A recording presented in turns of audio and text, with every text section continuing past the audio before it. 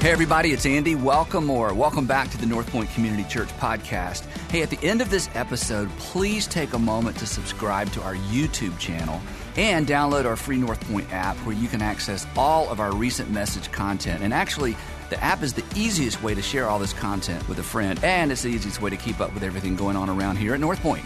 But most importantly, I hope the following presentation inspires you to take your next step in your faith journey. Enjoy.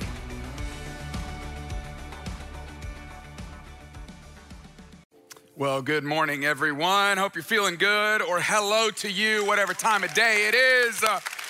It's good to see you. Good to see you. My name's Clay.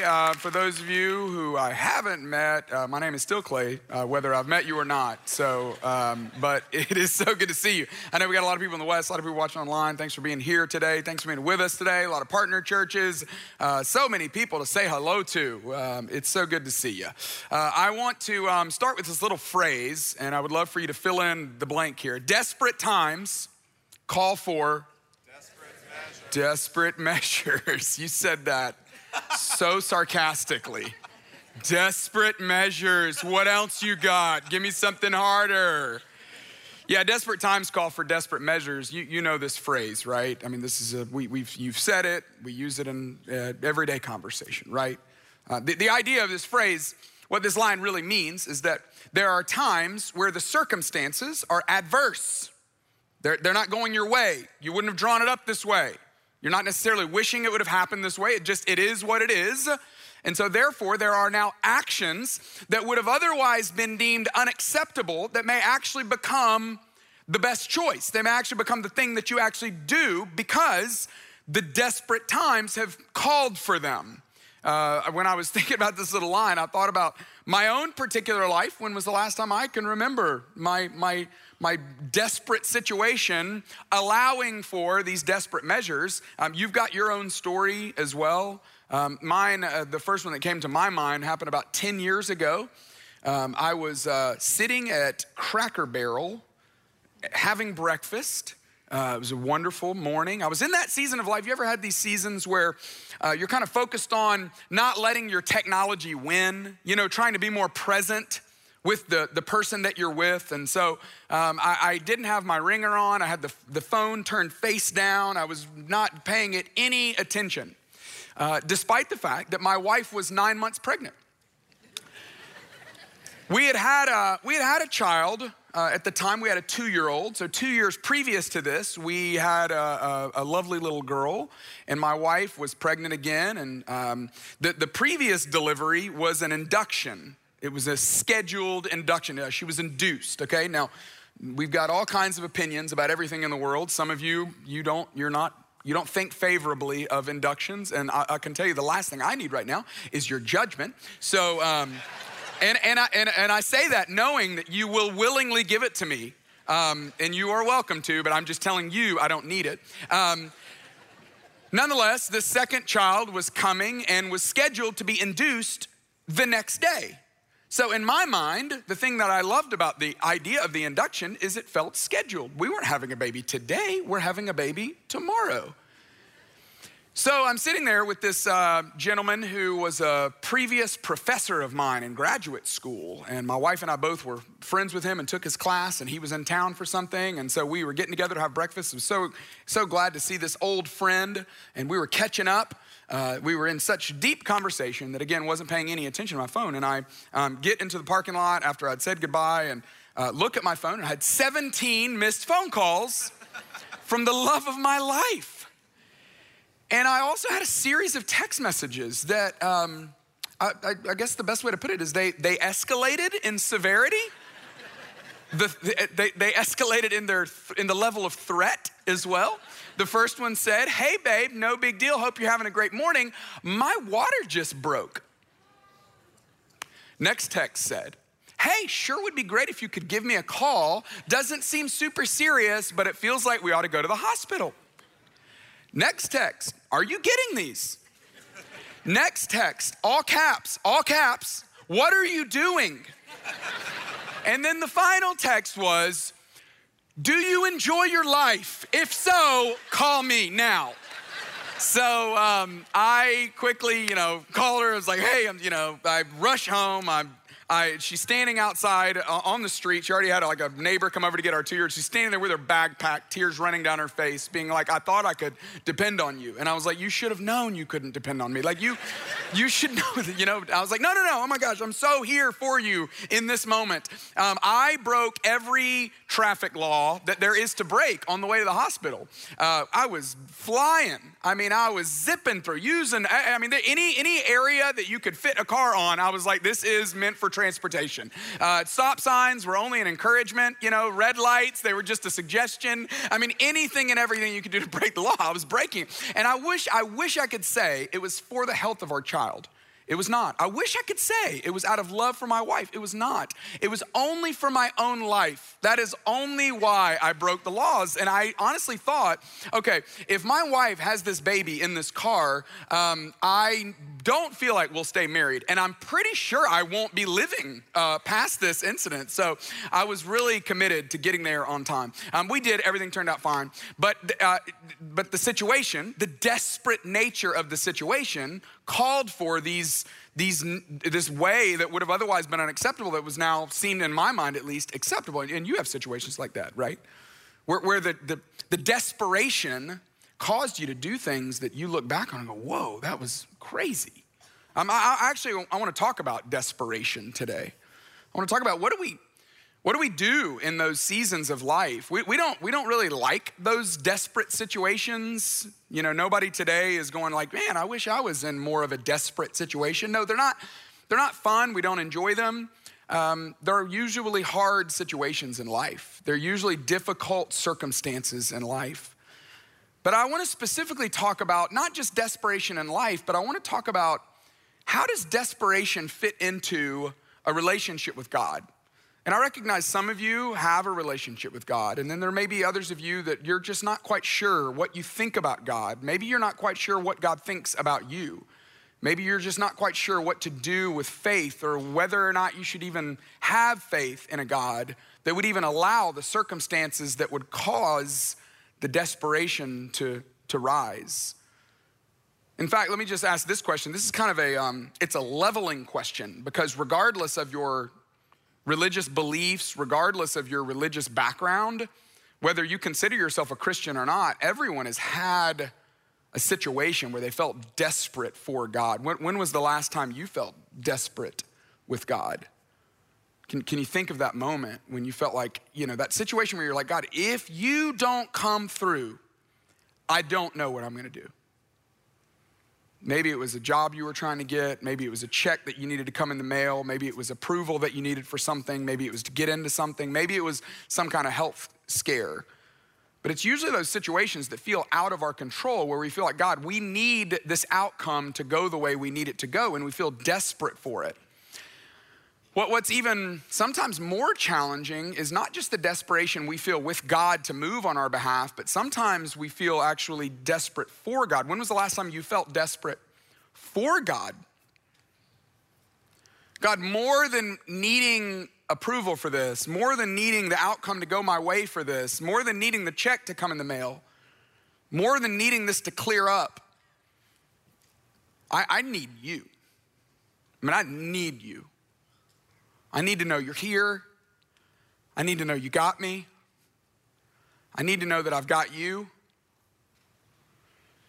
That's what I want to talk about today. I want to talk about those moments in life where we're completely out of options, where we've run out, we've tried everything. We're going to look at this story that's found in this one particular chapter in one of the accounts of Jesus' life. It's in Mark 5.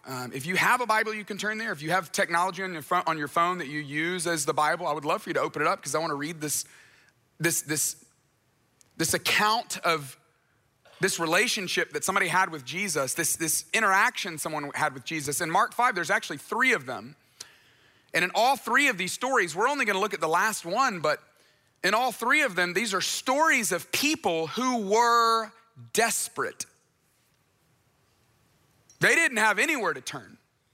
They didn't have anywhere to go. They didn't have any options left on the table. They had tried everything else. In some of their situations, everything had been tried on them. And in every one of these experiences and every one of these instances and every one of these interactions, it's showcasing the type of person that Jesus rescued then, and I believe the type of person Jesus still rescues today, even in the middle of our desperation. And my hope is that it's gonna be a little bit of maybe a map for us, a little bit of a pathway for us to know, what do I do with this desperation that I feel? The story that I want to look at is about a guy who's a religious leader. I mean, this guy was buttoned up. This guy had it all together. And this guy had no doubt sought solutions that were beyond this world. He had tried every solution that was in this world, and he was now looking outside of his own world. And Jesus, in this interaction, no matter what you think about him or what you think he thinks about you or what you feel about him, here's the best news of the day, is that Jesus is going to prove more personal than ever, even to the one who knew religion, but knew that religion could not provide all that he needed religion to provide. And Jesus shows up and meets him personally and intimately.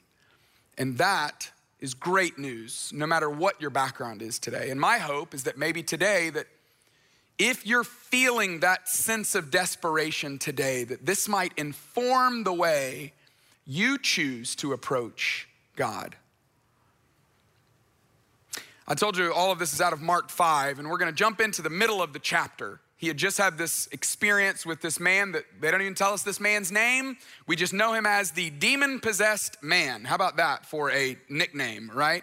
The demon-possessed man, and the story was Jesus took these demons and he cast the demons out and cast them. He looked around, it was as if he was going, where do I put these demons now? And he cast the demons into this herd of pigs, 2,000 of them that then ran off the cliff. Bad day for bacon. Jesus, after he leaves that situation, he crosses a lake and he gets onto the other side of the lake, and that's where we're gonna pick up this particular day in the life of Jesus. This is Mark chapter 5, verse 21. When Jesus had again crossed over by boat to the other side of the lake, a large crowd gathered around him while he was by the lake. This is a common theme in his life. There's always people pressing, always people wanting, always people desiring. Hey, help me figure this out. But for whatever reason, this one particular man, his name is Jairus, he gets chosen out of the crowd. He steps out of the crowd. He somehow gets Jesus' attention in the middle of the crowd. One of the synagogue leaders named Jairus came, and when he saw Jesus, he fell at his feet. He's just immediately begging, Jesus, I've got a problem. And he was a synagogue leader. So here's what we would have known about this man. He probably wasn't a rabbi. So he wasn't on the pastor side. He wasn't on the helping people out, navigating their spiritual life side. He was on the operation side. You know, any ministry or any synagogue or any church, it's 51% ministry and 49% business. You know, you got people that work there that help figure out, okay, how do we train the people, and how do we hire the people, and how do we pay the people, and how do we order resources, and how do we make sure that everything's moving along so that people can have the experience we want them to have. And that was Jairus. And so he would have been a man who, he would have had a lot of respect in this community. People knew of him. He was a man of great stature, as we're gonna see later in the story. But he was someone who was facing a hopeless crisis. So hopeless that it drove him to his knees, begging with all earnestness that Jesus might intercede into his crisis and cure the problem that he was facing that he couldn't fix on his own. Here's his situation. He pleaded earnestly with Jesus. He said, my little daughter is dying. Please come, put your hands on her so that she will be healed and live. My little daughter's dying. I feel this personal connection to this story. Fortunately, my little daughter's not dying, but we're gonna learn in this story that his daughter was 12 years old. We have a 12-year-old daughter. So a couple months ago when I was reading through Mark with some friends, I got to this chapter and, you know, just the reality of, oh my goodness, as much as I love our daughter, what if she was dying? What kind of desperation would I feel? And some of you Some of you have been there. Some of you know what it's like to lose a child. I'm looking at you right now, thinking about some of the services that I've been to with your kids, with your loved ones. You know what it's like to feel that sense of desperation. God, if you don't come through, I don't know what I'm gonna do.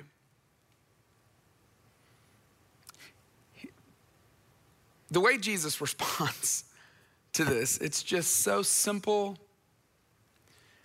so personal, but so beautiful. I love this little line. In fact, for some of you, this might be the line that sticks out for you today.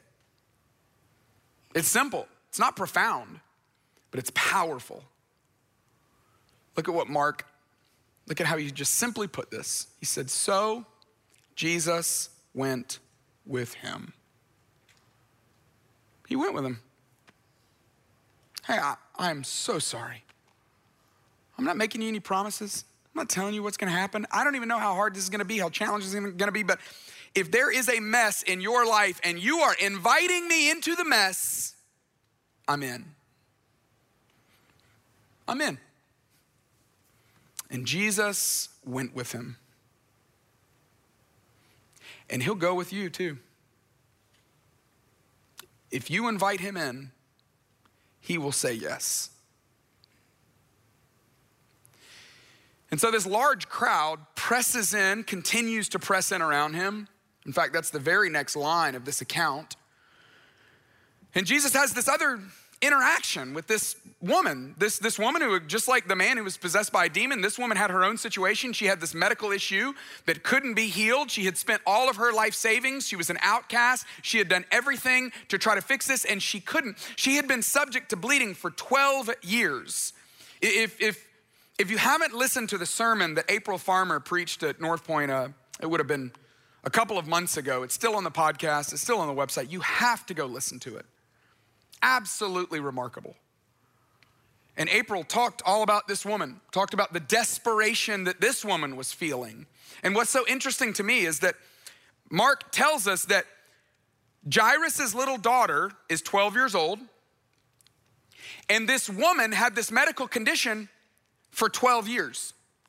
And this is what's remarkable about the way God works, is that 12 years previous to this particular day, Jairus and his wife welcomed their new baby girl into the world. Hopefully, it didn't take 17 missed phone calls for Jairus to wake up and pay attention that his daughter is about to be born. But in his case, it had to be the most joyful, thrilling occasion. And yet at the same time, 12 years previous to this day, this woman realized that she had this medical condition. Maybe she was thinking it was gonna get healed quickly. Maybe she was thinking it was a minor bump in the road. She probably had no idea that she was gonna suffer with it for 12 years. When their baby was born, they probably had no idea that 12 years later that she would be lying on her deathbed.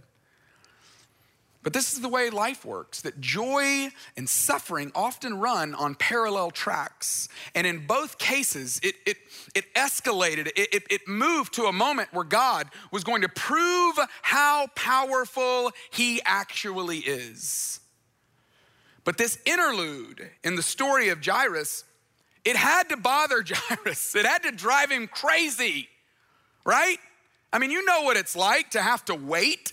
When's the last time you waited on something? Do you realize we don't wait on anything anymore? I was in the bank the other day. I had to wait for like 3 minutes and I about lost it. I was like, how have you not automated this?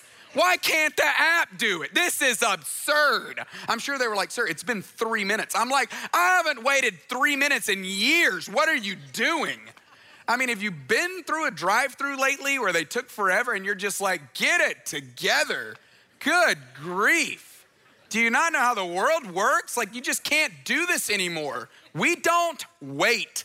Okay, so fortunately, hopefully, Jairus had a little more patience, than we have these days, We're the society that burns our mouths on Hot Pockets, right?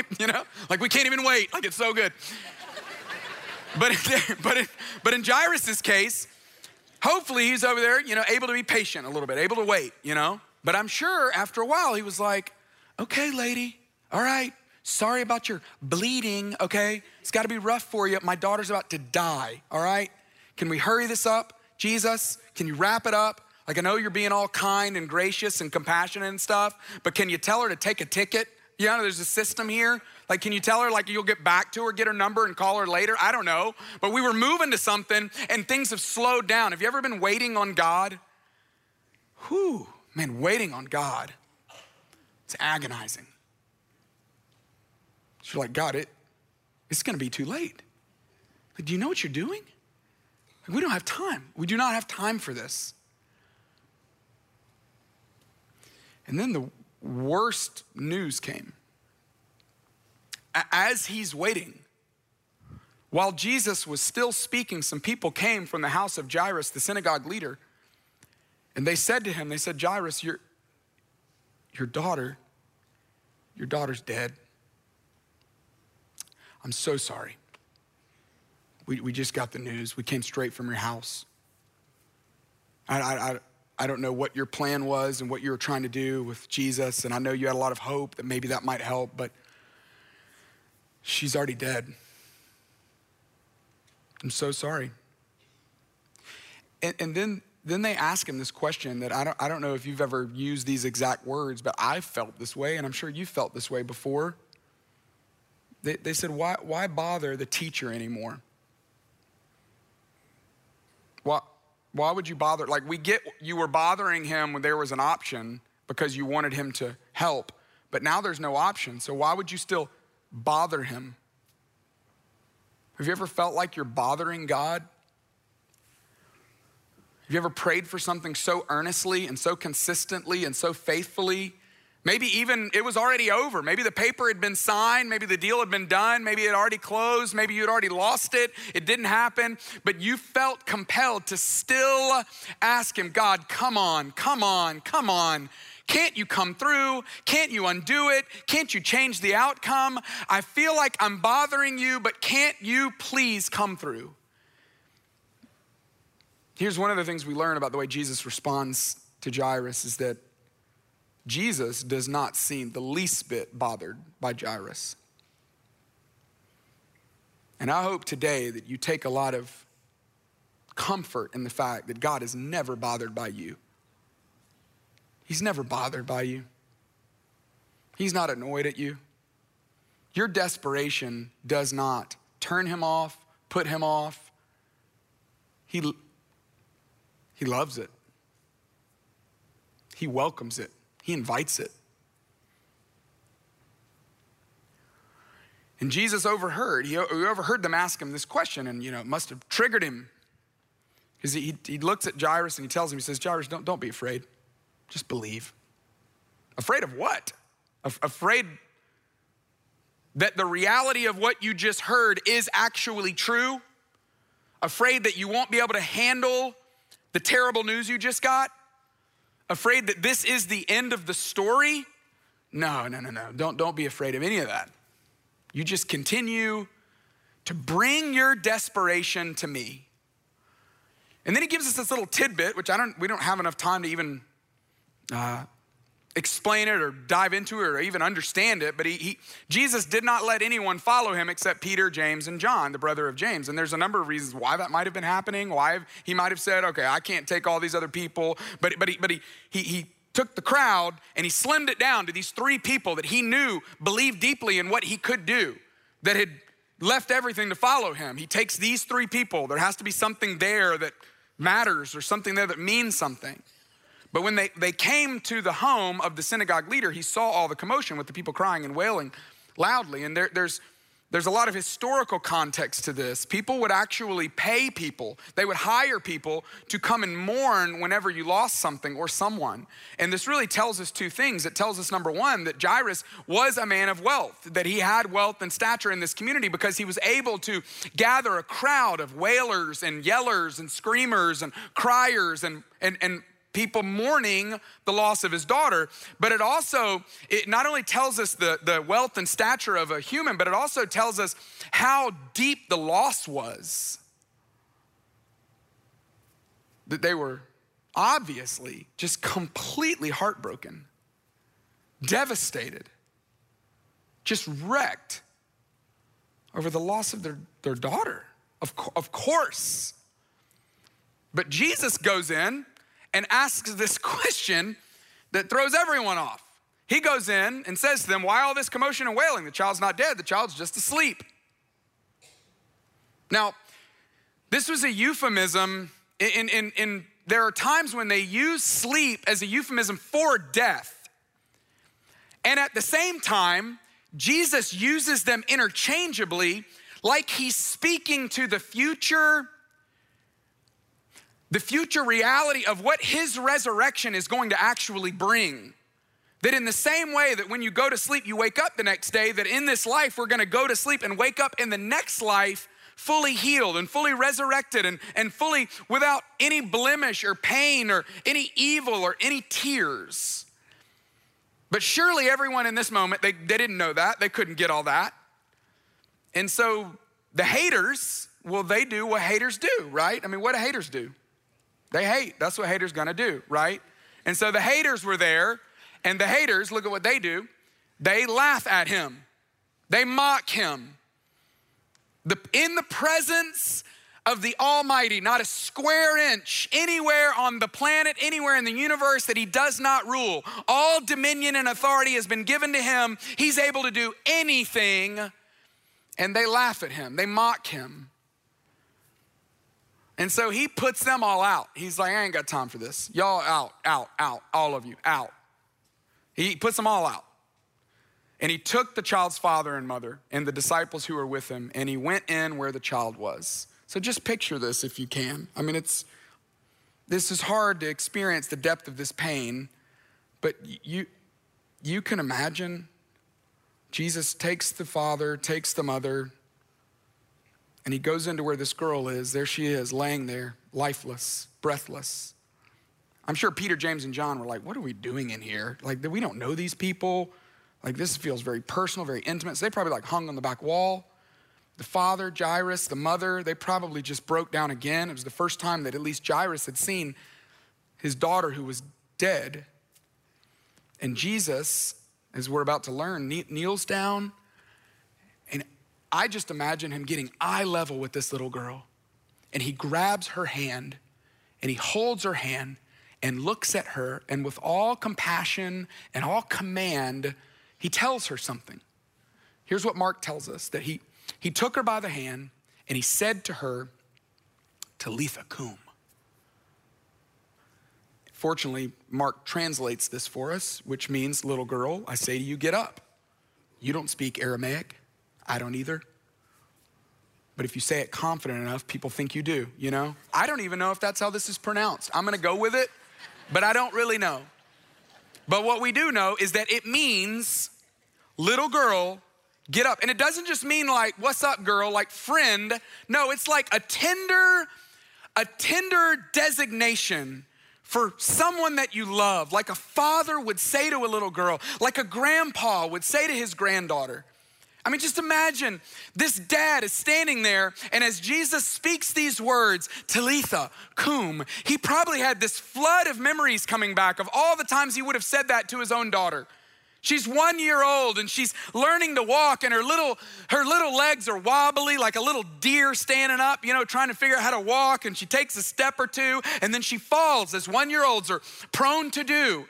And the dad probably looks at her with so much compassion, but so much authority, and says, Talitha cum, come on, you got this, stand up.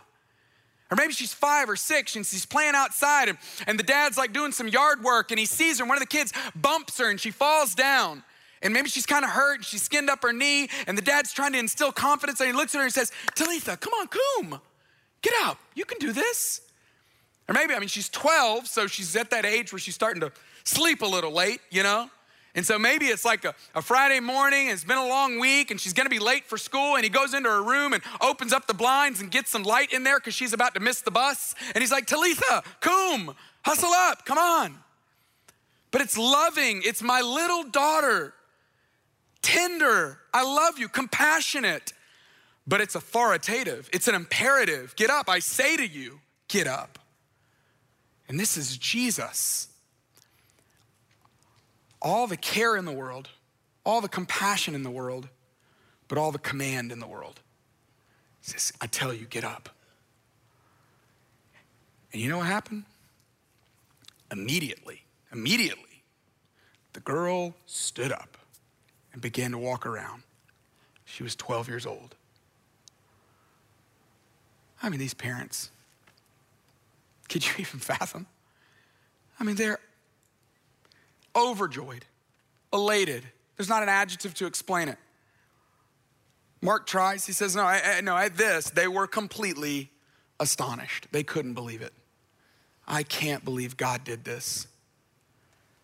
And Jesus gives strict orders for them not to let anyone know about this. That's another story for another day.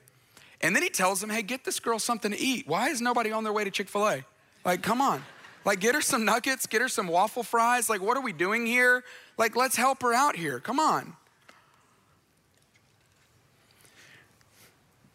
I know for some of you, maybe you're thinking, well, God hasn't done that for me. Maybe some of you are in the middle of a situation where you're hoping, you're praying for this kind of resurrection. But for all of us, whether we're in the middle of a desperate situation or not, I think this teaches us something that has the opportunity to help us understand what to do about our desperation, how we can approach God. In fact, that's what I want to do just for the remaining few minutes that we have is what does this interaction with Jesus teach us about how we can, not should, no, how we get to approach God? What do we do with that desperation that we feel? God, I need you to come through. What do we do with all of that? How does God feel about all of that? Here's the first thing we learn is that God isn't turned off by your desperation. God's not turned off by your desperation. In fact, God welcomes your desperation. This is what always baffles me about God, is that God has this reciprocal nature about himself.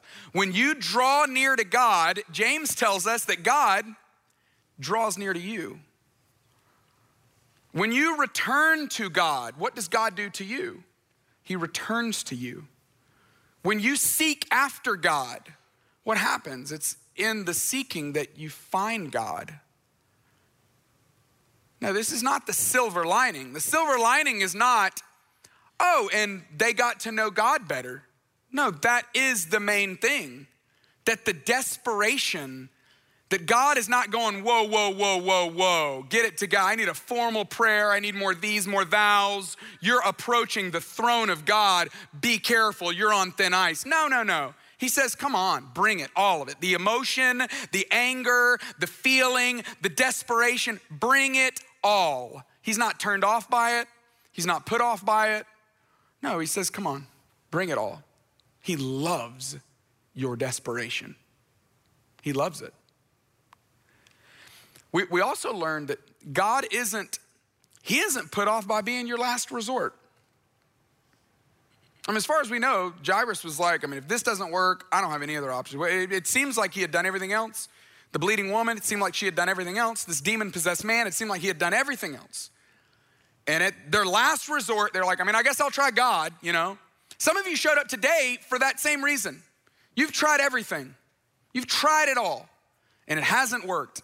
So you're like, well, I guess I'll try God.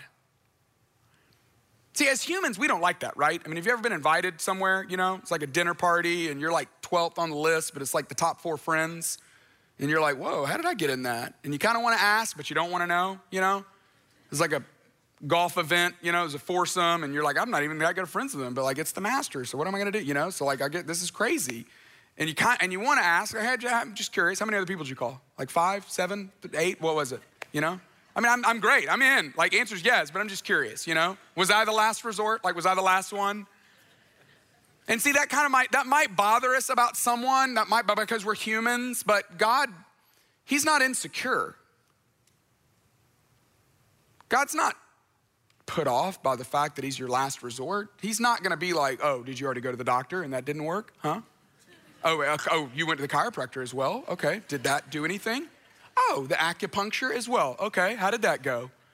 You even went to get your tarot read? Is that a thing? Oh, you did that too? Okay, well well, we're gonna really have to talk about that. How dare you? I am not gonna let you live any of that down. I'll help you, but I'm gonna remind you about that every single time we talk.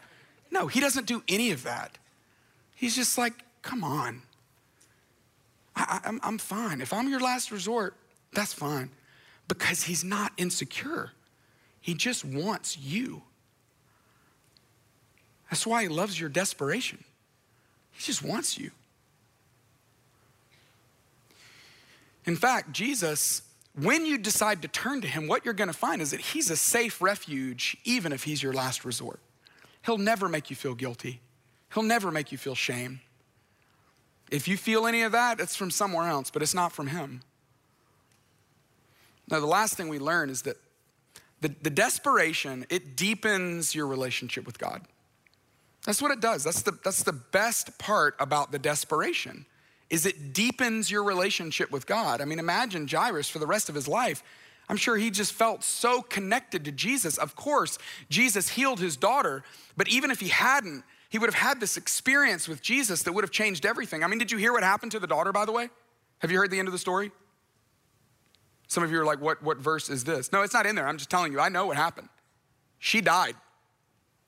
I don't know how long it was, but I'm just telling you, the daughter died.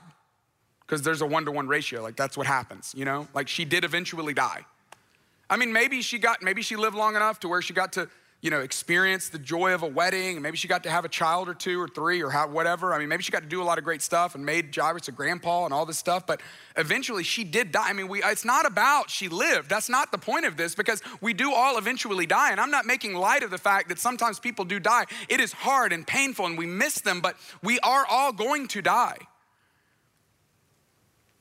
But how sad would it be that while we're alive that we miss out on the greatest joy of life, which is knowing him? See, Jesus showed up, but it wasn't just to enhance the circumstance. In fact, that's not even what God doesn't just want to enhance your circumstance. He doesn't just want to come through so that your life will be better. He doesn't just want to come through so that you'll experience the joy of getting into the school or having the deal go through or experiencing the joy of the relationship that might happen out of it. No. He just wants to develop and deepen your relationship with him. That's the whole point of it, is that he's powerful enough to move. He's powerful enough to resurrect. And in the middle of your faith in him to come through, you get to know him. And you don't have to wait till it gets really bad. You don't have to wait until you're at your wit's end. You don't have to wait until you're at the end of your rope. What if you decided to turn to him now? What if he was your first response as opposed to your last resort? How much more would you know him? How much more would you get to walk with him? How much more would you get to experience his love and his grace and his presence and him accepting the invitation? So why not? Instead of just waiting, why not just come to him now? Bring all the desperation to him now. In fact, don't even wait until you feel desperate. Just go ahead and start now by saying, I want to let you know I'm all in. I want to already be all in. And you might be at a place where you're at the end of your rope.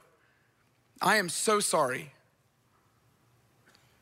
What's remarkable is that God sometimes uses the end of our rope as the beginning of hope. And maybe that's where God has you today, that he wants to instill hope in you as you put your trust in him. Not that he'll come through. Maybe he will.